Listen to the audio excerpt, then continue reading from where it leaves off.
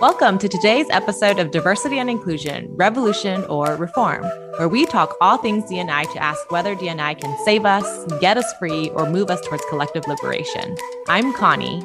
And I'm David. Each week on this podcast, we'll get into whether D&I is revolution or reform with guests who are D&I practitioners, activists, organizers, or academics and researchers in the field. We talk strategy, mindsets, growth, learnings, and mistakes, and even some juicy D&I confessions, because at the end of each day, we're all humans just trying to do our best. All right, y'all. Welcome to another episode of Diversity and Inclusion, Revolution or Reform. It's David rolling solo today. Connie isn't able to join us, but we have a really special guest, Carissa Begonia. Carissa is a first-generation Filipino-American. She's the founder of Conscious Exchange, an equity-focused leadership and business coaching and consulting company with a mission to forward the economic advancement of Black and Indigenous people of color, women, and other folks of historically marginalized identities.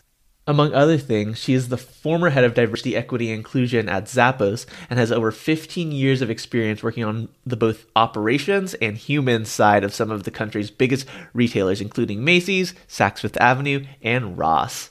A lot of her work now sits at the intersection of DEI and emotional intelligence, supporting leaders and organizations in developing and operationalizing their equity strategy at the personal, interpersonal, and systemic levels.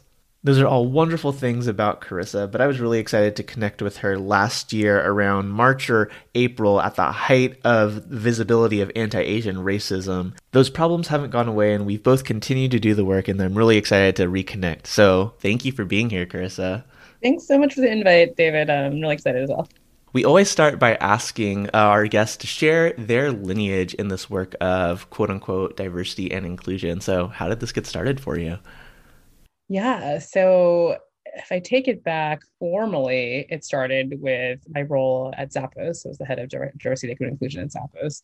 Prior to that, kind of how that even happened, because I spent most of my career in more of an operational capacity and strategy operations. And I had successfully climbed this ladder that I was so ambitious about climbing, and got to, finally got my seat at the table. And, at a progressive company, I was like, yeah, it's going to be diverse here, right? And I get there, and I was the first, the only, the other, right? I was the first woman, the woman of color, right? The youngest one on the team, like with the decision-making power. And so it was just really interesting. I gave myself a pat on the back, but then I was like, wait a minute, like, where is everybody, And so in this new role that I was leading, and this new team I was leading, I think I was starting to feel some of those, I think, typical things that you feel when you are like kind of that first person, that only person with a seat at the table, and was really as I was really identifying as a woman at that time. And so I was looking for other women leaders in the company. And so I started a women's group, really like it's kind of reminiscent of an ERG, say. And I ran that for about a year and a half. I did kind of community programming, internal fireside chats, things like that, educational programs and such. And then I started to realize that I was enjoying doing this kind of work more than I was enjoying my actual day job, right? And I was, of course, wasn't getting paid for that side stuff. So I decided that, I really want to see if there's an opportunity to do DEI work internally. And I noticed that we didn't actually have a formal role, which I was a little bit surprised by, because we had some of the other CSR roles with environmentalism and what's it called, philanthropy. And so I was a little surprised that we didn't have a formal DEI role. So I kind of took some months to pitch for that and put it all together with the aid of some of my, fellow women leaders that in the group, and pitched that to the former or the late Tony Hsieh and others at the C-suite. And thankfully, they gave it to me. I was a little kind of shocked, actually, and really excited, put everything together. They gave it to me. And I guess almost immediately as I got the role, I also had imposter syndrome. I was like, what am I doing? Like, what qualifications do I have to be here and to be doing this work? But that's a little bit of that background of how I showed up into that formal role of DEI, and how kind of after that was going back into school, learning a lot more, doing a lot more multicultural education and such. And so that's a little bit of that initial journey. Yeah. Two things. One, nobody grows up as a kid, like, you know what, I want to be the director of diversity, equity, and inclusion when I grow up at, whatever company. You talked about like you had more of a business operations background, and, what were the things that you were wanting to do coming into work? Because you have like a pretty extensive business background. Like, what were the things that you were looking to achieve? You talked about the shift that happened when you started feeling lonely at the quote unquote top, but what were your initial goals coming into the workforce? Yeah, well, I was excited. It was the first time I had left New York. I grew up in New York and I was really wanting to move to the West Coast, namely LA. I didn't quite get there. I landed in Las Vegas. It was on West Coast time, but it was in Vegas. And, that's a fun story too. I was working in the fashion industry for most of my career, and I was starting to get really bored with it and just not excited, kind of what I felt was really superficial. And so I kind of had a little bit of an identity crisis, and I was at a company that I immediately knew as soon as I got there that I didn't want to be there. And I stuck it out for 3 months because, I don't know, daughter of immigrants, you don't leave a job, for more than or less than a year, I guess, or, you don't leave without a job either, like lined up. And so, but I was just so heartbroken being there. I just was miserable every day. And I was like, this is not going to get better. And it was funny because I wanted to be at that company. Like, I did all this research to say, like, I targeted that company and I got it. And sometimes be careful what you wish for. So I was there for 3 months. I resigned and immediately panicked and got another job in kind of the same industry, same field, and turned it down. It was more money, bigger title. And I turned it down because I said, hey, this just going to be more of the same. So I packed up my stuff in my expensive New York City apartment, moved in with my parents for a few months, and just kind of sat there and figured out, like, what is it that I want to do? And what is it that's going to be meaningful for me?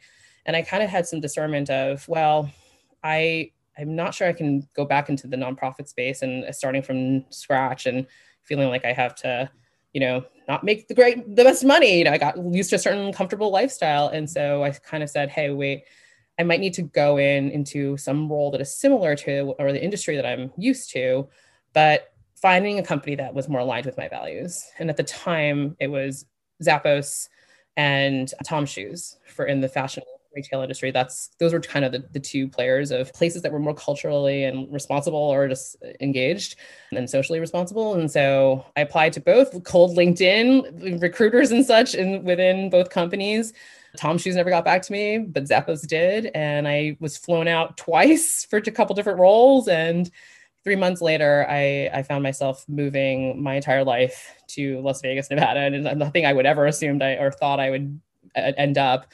But it was a very pivotal kind of moment, both in my career and my life. And so it was that shift of, what is it that is meaningful to me? What is purposeful for me? And honoring that, and not just saying, well, I can make more money and I can get a bigger title, but that doesn't actually bring me joy or satisfaction at this point. So let's change this thought process and fix this. And so I did. And then again, did not think that I would end up in a DEI role there. But I think what I first wanted was lifestyle. I wanted to move west. So it was aligning with dreams and like bigger ambitions of lifestyle, and again, purpose. So that was the biggest motivation. And what was the role I ended up taking was a innovative, like our new role. It was kind of like a startup within the larger Zappos ecosystem. So it was, and the Amazon ecosystem. So it was really fun in that way, that it was a smaller team. I had a lot of responsibility. I could make decisions and stuff. So I really liked that element of it too. So bringing still that business strategy element in to like for my, professional side, but then my lifestyle was probably, and like my life values were probably the biggest driver of moving there in the first place. Yeah. And over, we're talking about 2013 at this point. And so over the next couple years, working your way up, like the other thing that stood out to me in the story is like, there was no DEI role within the construct of Zappos. What was it like to pitch that, and how was that responded to in that space? Because I imagine there's some people listening to this who are like, yeah, we don't have someone who is really pushing those things like from the top in our org. Like, what was it like to engage people in senior leadership on like, no, this is something that we need? Yeah, I'm going to say these are fun stories because I think they actually are really interesting, fun stories, and how you end up in places that you wouldn't have imagined. But one of the all hands meetings, there was this activity where basically deck of cards, any employee at the all hands could have taken that card and say, there's 52, right, in deck, and pitch an idea basically to the entire company on stage, right? And I had gotten a new role within that startup division to spearhead a new team. And that was where I started feeling get those feelings of a little bit of loneliness, or where are the other women leaders in this company that I can kind of lean on? And so that'd been kind of on my mind for some time. And so when this all hands came around and there was this opportunity to ask whether or not anyone else was interested in this topic amongst all the employees, I was nervous to get up. And I think I saw a couple friends get up, and I said, you know what, just go, F it. I'm just going to go and share what I'm thinking about. And that was the first kind of courage, summoning of courage I had for myself, is speaking on stage to the entire company and pitching this idea. And it was immediate. It wasn't anything planned. So it was just free flowing. Right. So that was one. And then part of that activity was we would go to another space where, after all 52 ideas were shared, the employees could kind of gather with those speakers to see and just kind of do something there from that, come up with something from that, that idea.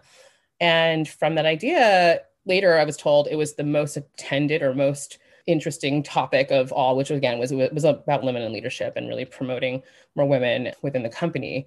And so that was kind of proof to me that it's not just me who's thinking about this. There's a lot of folks who care about this subject, evidently. And so that gave me my first push to start creating programming. And then I think that just made me bolder to start aligning. And frankly, some of the senior women that I was looking for initially were really thankful that I started that pitch that. And, it was kind of helping them reevaluate what was going on for them in their roles, even though they've been there for, 10, 15 years or so. Right. And so that was exciting to have that allyship, I guess, and camaraderie. And so that's kind of the first iteration, was when I was running that ERG, for instance, for about a year and a half. And so then coming to pitching this idea, and I'll share that it wasn't absent of DEI programming. It just wasn't formalized, right? So there were other leaders, if you will, that were doing kind of other programs and having conversations, hosting things through some time. And this just gave me more experience. And just, again, I was meeting people. So people who would help me figure out what the strategy, if you will, was to pitch this role. And I think from the experience of doing that for about a year and a half, right? I think a lot of times when people ask me, how do you, get into DI work, or how do you start something from nothing, right? It wasn't immediate. It took at least a year and a half. And I know, again, there were some other programs happening with other folks for something to be more formal to be created, right? And I had to have that courage to spearhead it myself too. So some internal work was going on, or sometimes I think you're just at your wit's end. Sometimes you're like, I can't do anything else. There is no other option. This is so important. I have to just go with it. I think when you trust that, magic can happen. And I prepared, a whole deck and all this stuff for the C-suite to kind of prove what I was talking about was going to be useful and beneficial. And again, because I had a year and a half of doing it internally already, they're like, yes, we want someone to do this, right? And in retrospect, I will say, I'm glad, I will hope that they have a more qualified, if you will, or educated person coming in now, especially in this world where there are a lot of DEI consultants that have been, doing some of this work for years. And even if not, maybe some adjacent work. But I think just starting and having people around you who see the vision that you have, who can support you, is wildly important. And a lot of those senior leaders, the women who were senior leaders in the company that I've met through this ERG, help set up the conversations, right? They encouraged me when I was like, I'm not ready. They're like, you can do this. I will set up the conversations for you. Here are some of my own examples and things that I'd want. Here's my experience in pitching and whatever, right? So getting coached by them informally too, or mentored by them, was also really helpful. Yeah, I love that you're highlighting, one, that this takes time, and two, that you don't do this alone, right? There are people alongside you who are experiencing similar things, right? You talked about women feeling lonely, unheard, unseen in the ways that they needed to be seen. And of course, there are lots of other intersections of identity that inclusion, equity, all of that can, for lack of a better word, include, right? But as you build that momentum, build that community over time, right, that kind of change can happen. So that's words of encouragement for folks who might feel like they're alone in their space. You're probably not. right? Find your people and start to build. Like change can happen from inside in some ways. But what do you do when you get to that seat at the table? I know you said you're experiencing some like imposter syndrome, but what did your work look like starting, not the DEI work from the ground up, because you said there were already things going on, but like what did it look like to be that first within the construct of Zappos at that time? Yeah, I'll say that it felt like a lot of pressure. So I have a lot of grace for folks who are, the singular head of DEI in their companies, because just like a lot of people say, you don't get a lot of resources. People are confused at what you do, right?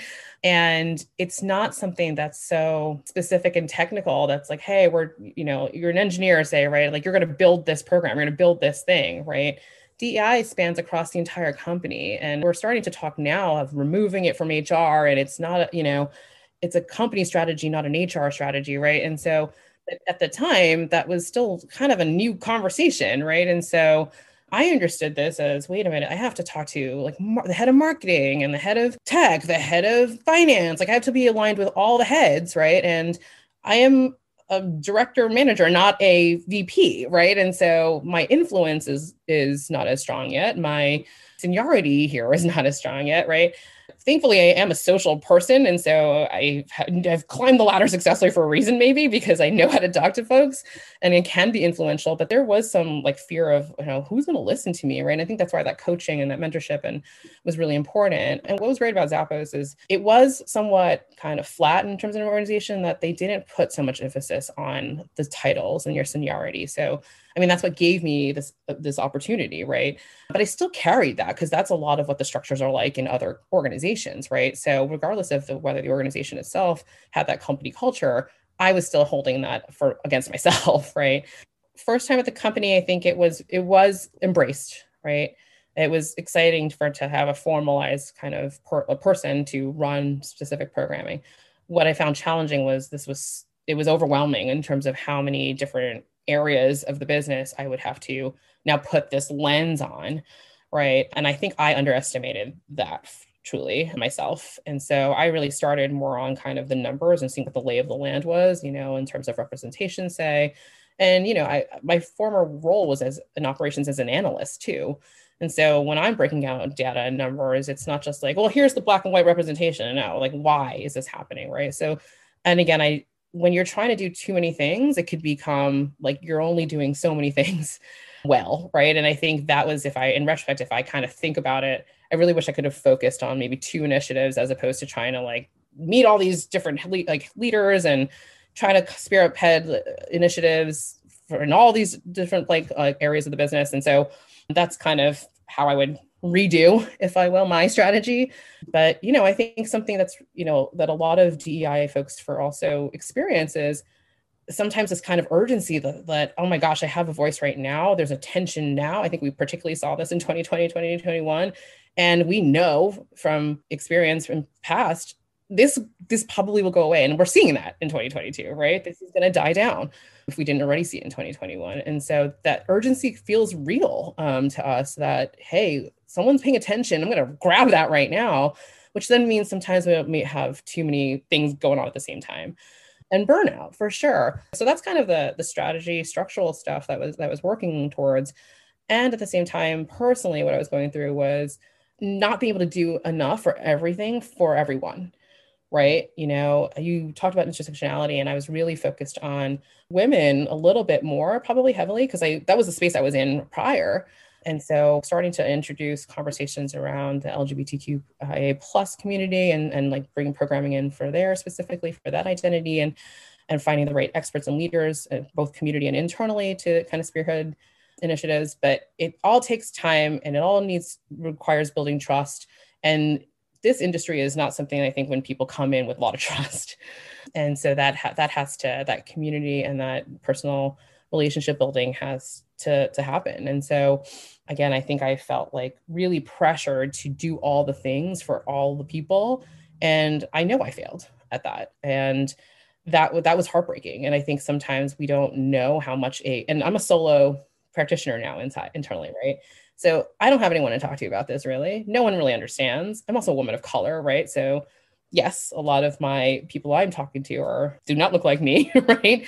And so how am I finding kind of comfort or kind of support in it? It was challenging. I definitely felt alone in that role. And what I put so much emphasis now, again, when people are asking me, they're so excited to get DEI jobs. I'm like, please understand the emotional like labor that this takes, especially if you're the solo person in there. You need to find your community outside of the organization because you also have this pressure of being responsible for it internally, right? So how you have to kind of know everything, right? If there's no one else doing this work, then you have to know it all, right? That was kind of stories I was telling myself, at least at the time.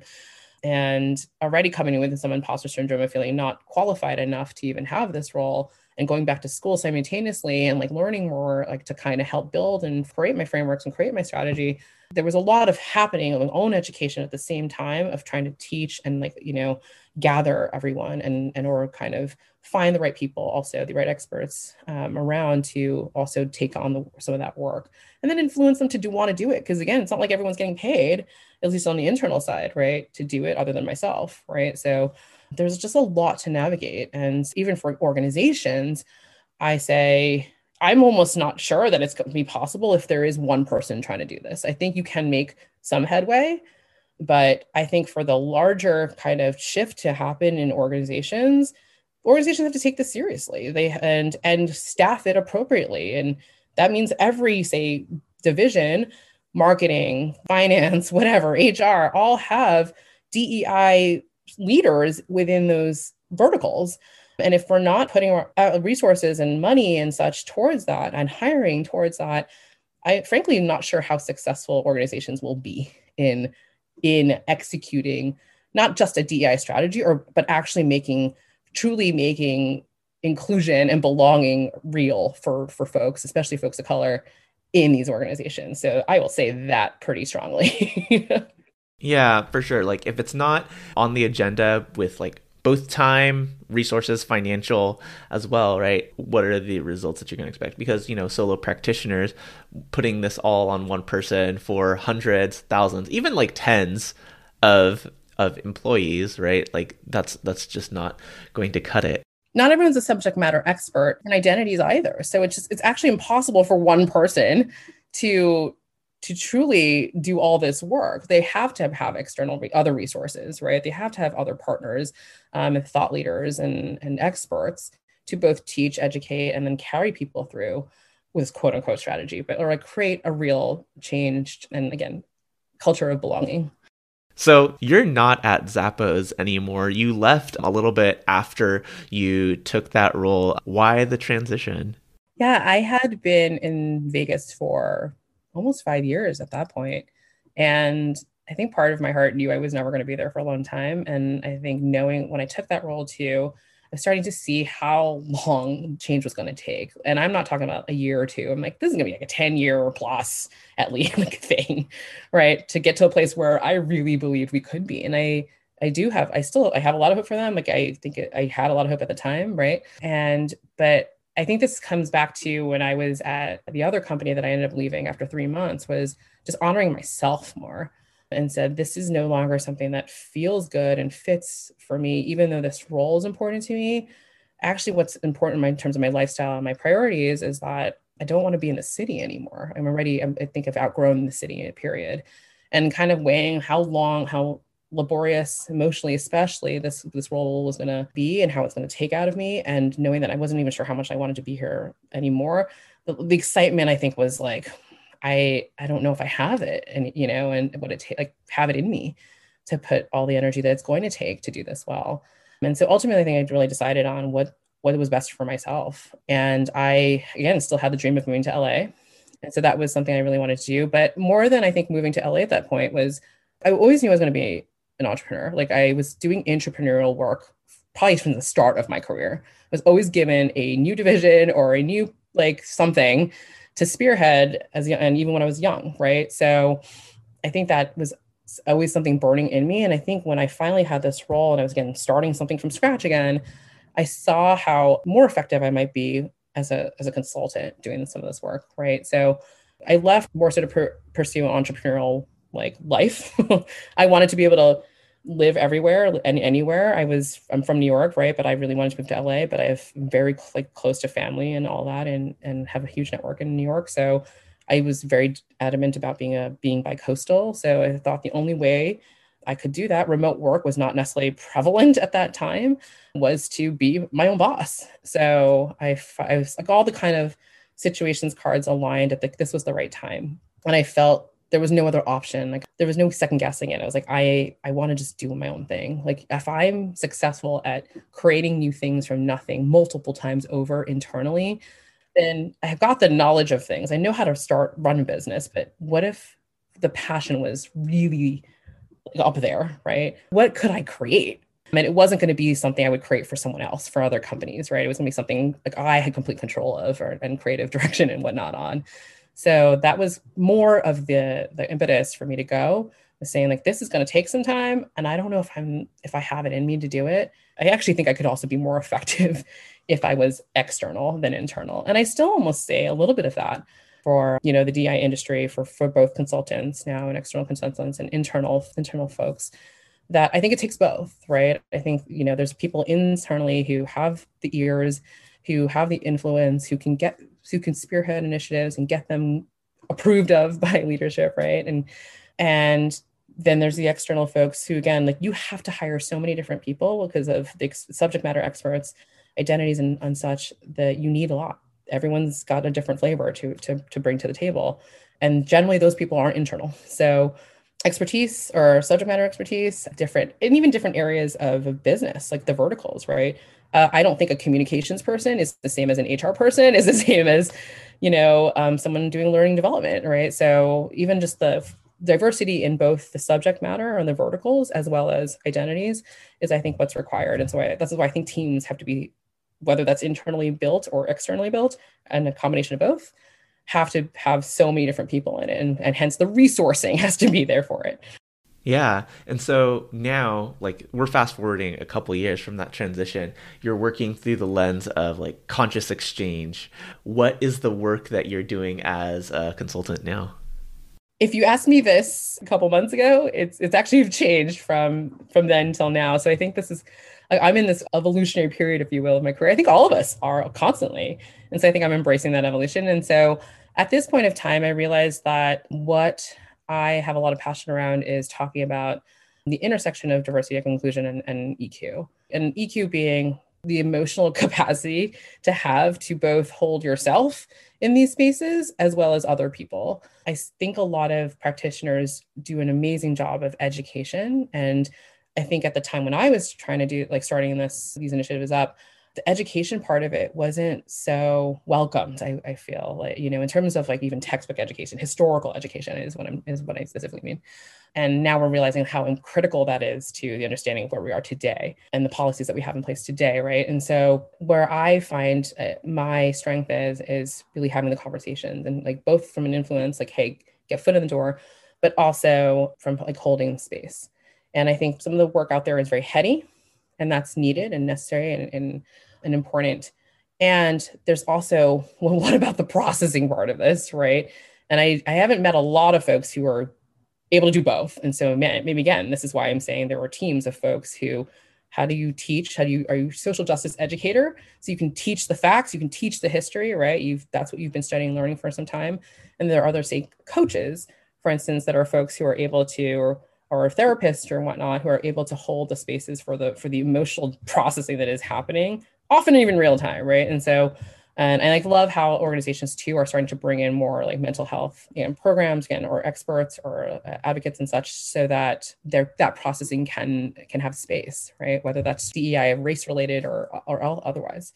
So back to your question though, of like what I am specifically doing, I am finding myself teaching workshops around the baseline of like emotional processing, right? How do we be more in tune with what is going on for us emotionally? How do we give language to our feelings? How do we start to name them? How do we start to identify patterns in both the way we act or triggers that we might have, and how we are responding to them?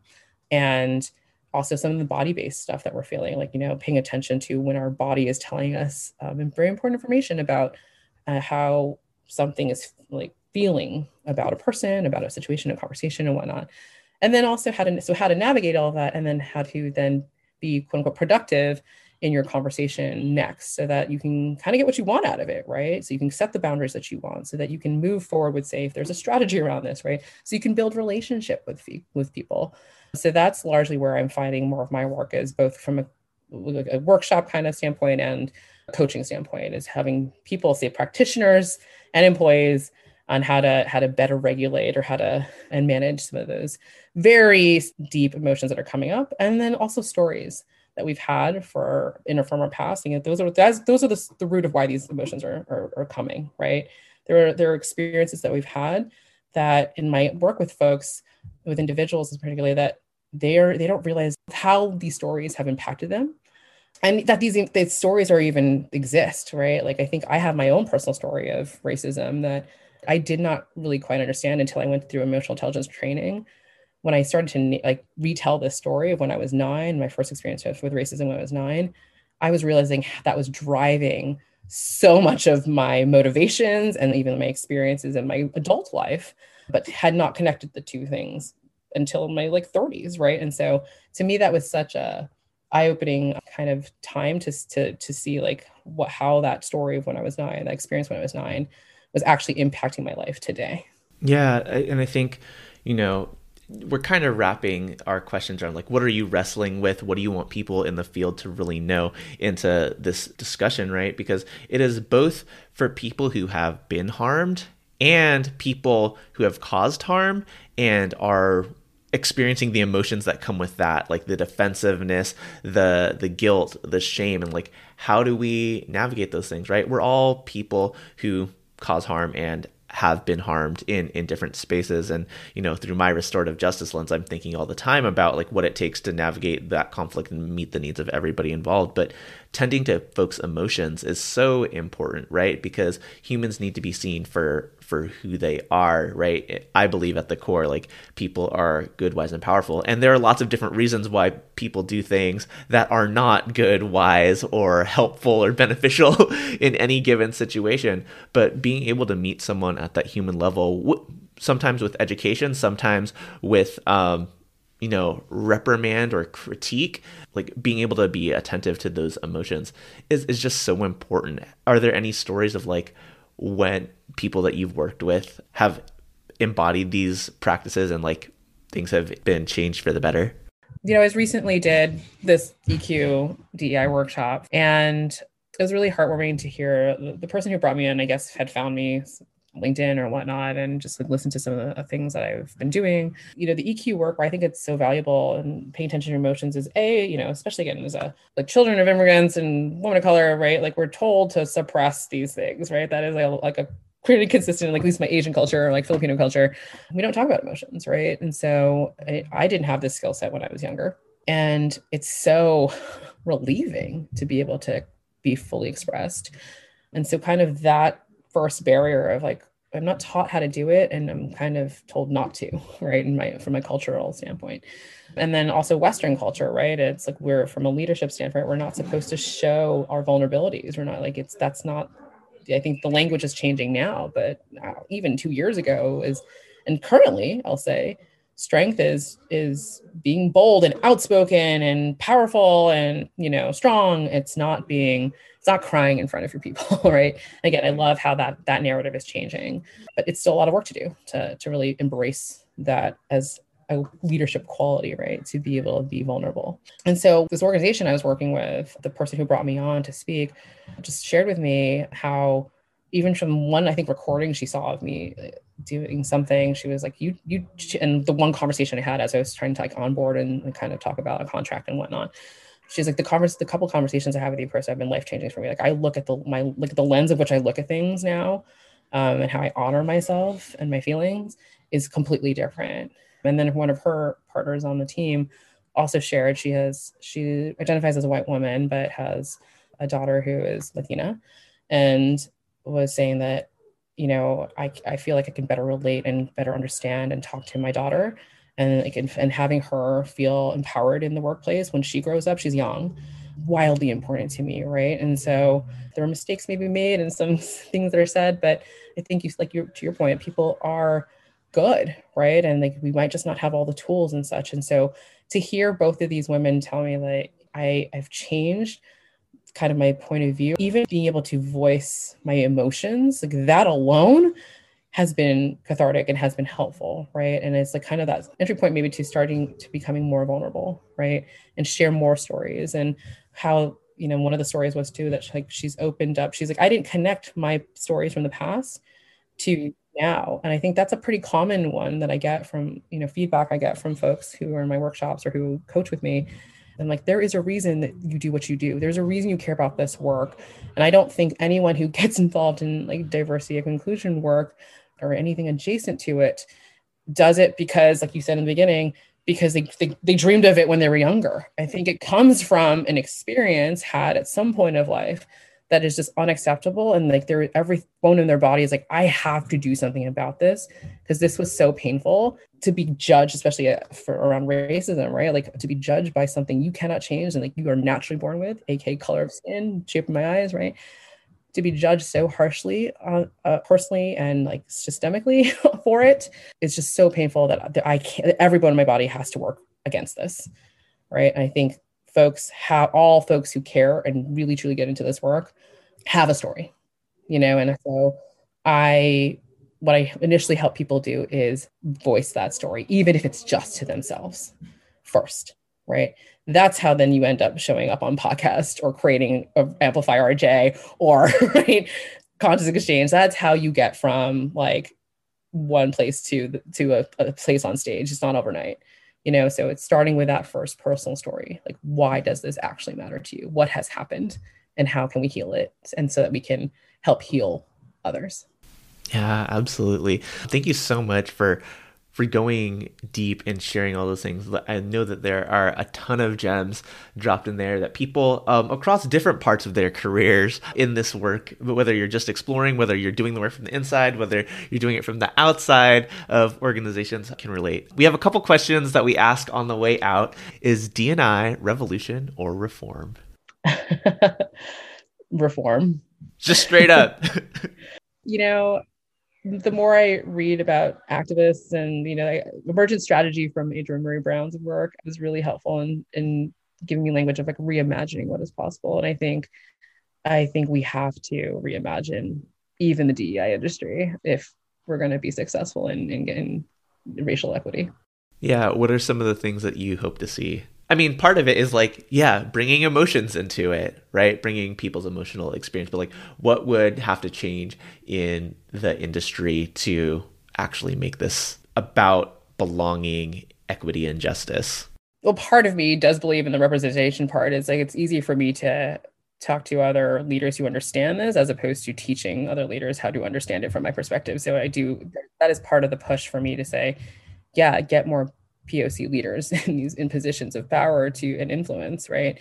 The continual work on any kind of coaching to help leaders get into these spaces and stay. It's one thing to just get there. It's another thing to stay.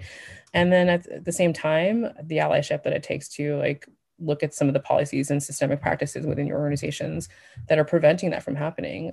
I'm appalled, I think, when I still hear people say that there's just not enough quote unquote diverse talent out there. I'm like, if this is still a conversation we're having in 2021, 2022, then my goodness, there's so much work to be done. And again, part of me too still feels these are old rules that we're playing by. And so I think what I'd like to see also is, you know, thought leaders reimagining what this space looks like. And that's something I've been really interested in having conversations around with other DEI practitioners, adjacent practitioners is, okay, let's throw that stuff out and what else can we come up with? So that's an exciting kind of space that I'd like to explore. I don't know if you're doing anything, David, or if anyone else out there listening is doing something, because I would love to, I think we have to do that in community. So, and to reimagine what is possible. So I think I'm still also figuring out what it is. And maybe that's why I'm pivoting some of my DEI consulting strategy stuff towards more of the emotional work, because I'm not seeing enough of that stuff happen. And I think within all of these conversations, the emotional capacity for it has to be something we all have a skill set in or ability to do. Beautiful. Yeah. One last well, this is the second last question. We often share DEI confessions, and these might be things that we have done that are mistakes in the past, things that we're maybe embarrassed by now. I think, and I'll share for myself before you go, over this season, I've talked a lot about the need for myself to not have so much of a sense of urgency. I've had numerous conversations with a lot of people who have chastised me for my work habits. And that's something that I'm still, dear listeners, working through. Carissa noticed today that, you're so much more cheerful. You have so much more energy. It's yeah, that's because this morning I got enough sleep. I worked out. I ate breakfast. I showered. And this is the first thing I did at 10 a.m. my time. Really taking that time for myself, building those things in is not something that is routine for me, but I'm still working at it. It's still work. And if you've been listening to this podcast all throughout our run, that's something that I still continue to struggle with, but that's still there for me. Is there anything that you're wrestling with or would like to confess in this DEI world? Yeah, I think similar to you, David, I hit burnout, right? And I've been working on what it actually means to rest and what self-care actually looks like for me. And I wish I could say that I wasn't struggling with guilt around taking some time and saying you know what, I'm going to sit here and play with my nephew or have a cup of coffee and meditate, right? When there's an inbox and there's work to be done and whatnot. So I just wrote about this, about my own self of, the thing I'm trying to work against, white supremacy culture, right, is what I am subscribing to myself. And so that was kind of my own slap in my face. But again, there's a continual learning, and there's continual work to be done. Mistakes are made. And how do we stop, though, and pause and reevaluate and change course, right? And so, and having folks who are open and vulnerable about sharing that, yeah, me too, it helps. And we could also support each other in that, so we can be better, right? And yeah, so hopefully I will be better at that this year. That's something that's top of mind for me in 2022. Absolutely. Well, thank you so much for your time. You're sharing your stories. I know a lot of people will have benefited from this conversation. Before we let you go, where can people support you and your work in the ways that you want to be supported? Yeah, so if people are looking for workshops or conversations around the intersection of EQ and DEI, you can hit me up, go to my website, consciousnessexchange.com, or I'm often on LinkedIn. So definitely follow me on LinkedIn as well, Carissa Begonia. Yes, and we'll definitely have all of those linked in the show notes for those that are listening. Again, thank you so much, Carissa, and, rest well. And, you and I will talk soon.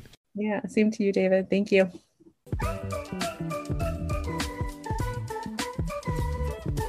Well, we missed out on Connie for the interview, but she's back with us. And now, after having listened to the conversation with Carissa, Connie, what you thinking? Yes. Hello, everyone. I am sad that I missed the conversation. But first, before sharing my thoughts, thank you to Carissa for sharing so many gems, as David said, in that conversation. Personally, I also served as an in-house diversity, equity, inclusion practitioner, the first, the only, and the other, as Carissa said in the podcast. And so much of what you shared, Carissa, I resonated with. I was like, I had that experience. I had that feeling. So there's a lot that really just spoke to my heart and got my blood boiling again, because I remember the frustration of having to essentially do everything as a diversity, equity, inclusion practitioner with no resources, no budget, no team for the entire organization, the entire community, and then essentially getting blamed when you fail, when you had no resources or anything to help you succeed. So there's so much in there. How was it for you, David?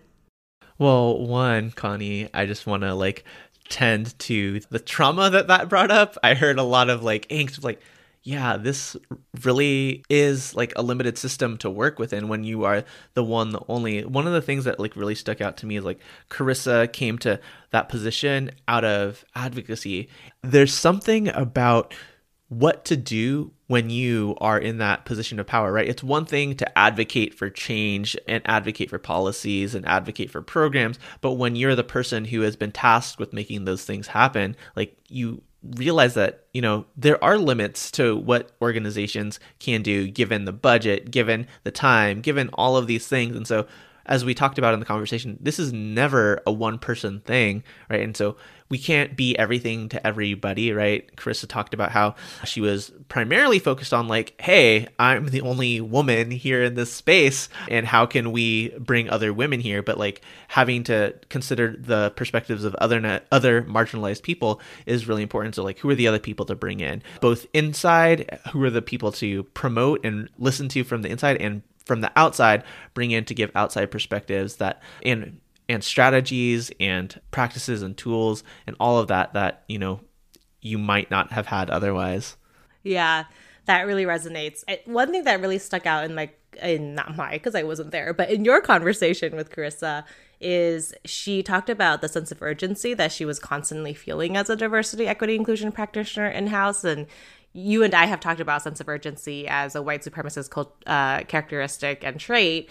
And when she was talking about her sense of urgency, I was like, wow, like I literally went to work feeling that every single day, partly because of the limited resources. I'm the only person, as you just mentioned, but also there is this factor that Carissa mentioned around, you know, I have people's attention now, right? Like, when am I going to get their attention again? Social justice is trending now, right? So I have to actually use the moment and move now.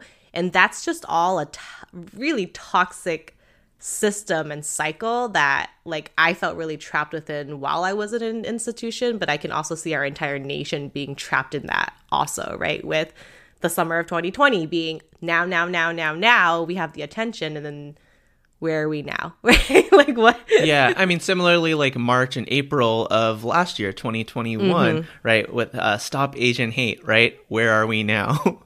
Right. And like, I don't want to discount the type of growth that can come out of trauma, but like, I really wish that, you know, we didn't have to wait for those moments for people to care. I think one of our first D&I confessions that I shared was, you know, the reason that I have the life that I have, having this business, doing this work, is like I'm profiting off of Black Death. Like that's the reality. Like people only care and people will only dedicate money towards things when they see like, oh, this is really a problem. This like emotionally moved me. And, you know, I think part of the work of Amplify RJ, beyond the education that we would do like at all times, is to create that media, that those opportunities that will spark people's interest that don't have to do with like tragedy. Right. If we can only get there. And, you know, I don't know if this is on this particular podcast season or episode, but I think a conversation that I'm curious about either with you or other podcast guests is around this idea of empathy, right? Like how it takes such tragedy for people to have empathy, quote unquote, have empathy, to take action or to finally make changes within their own lives or spheres of influence. But I've always felt like there's limits to empathy because, you know, there has just been tragedy for the past, 450 years in this country, and nothing has changed. So I don't know how empathy works, but. Yeah, I don't even know if I would call that empathy more than like sympathy and guilt. But like, this is a whole nother conversation that, you know, we might have on a future episode. Anything else that you want to share as we wrap up today? I think the last thing is just that, like, throughout our season with guests, I heard a recurring theme of how our guests have wanted to re-envision entirely what DEI is. And there's always a call out from our guests to say, like, who else is doing this? Because I would love to join that effort and collective. So I think that as, you know, pessimistic and despairing as we may sound sometimes on the podcast, but there is also underlying all of that, I think there is some hopefulness and desire to want to rebuild and envision something entirely different. And I think that, you know, these conversations have planted some seeds, and we're truly excited to hear what listeners are taking away and if they want to join this, you know, effort in re-envisioning DEI entirely. Yeah, I think with that, I'll leave us with the words of Miriam Kaba, sharing that hope is a discipline. Yes. Go be hopeful. Thanks for listening. We'll be back with another episode next time. We'd also love to hear from you. Is D&I revolution or reform? Send us your thoughts and juicy DEI confessions as a voice memo or text to revolutionorreform@gmail.com.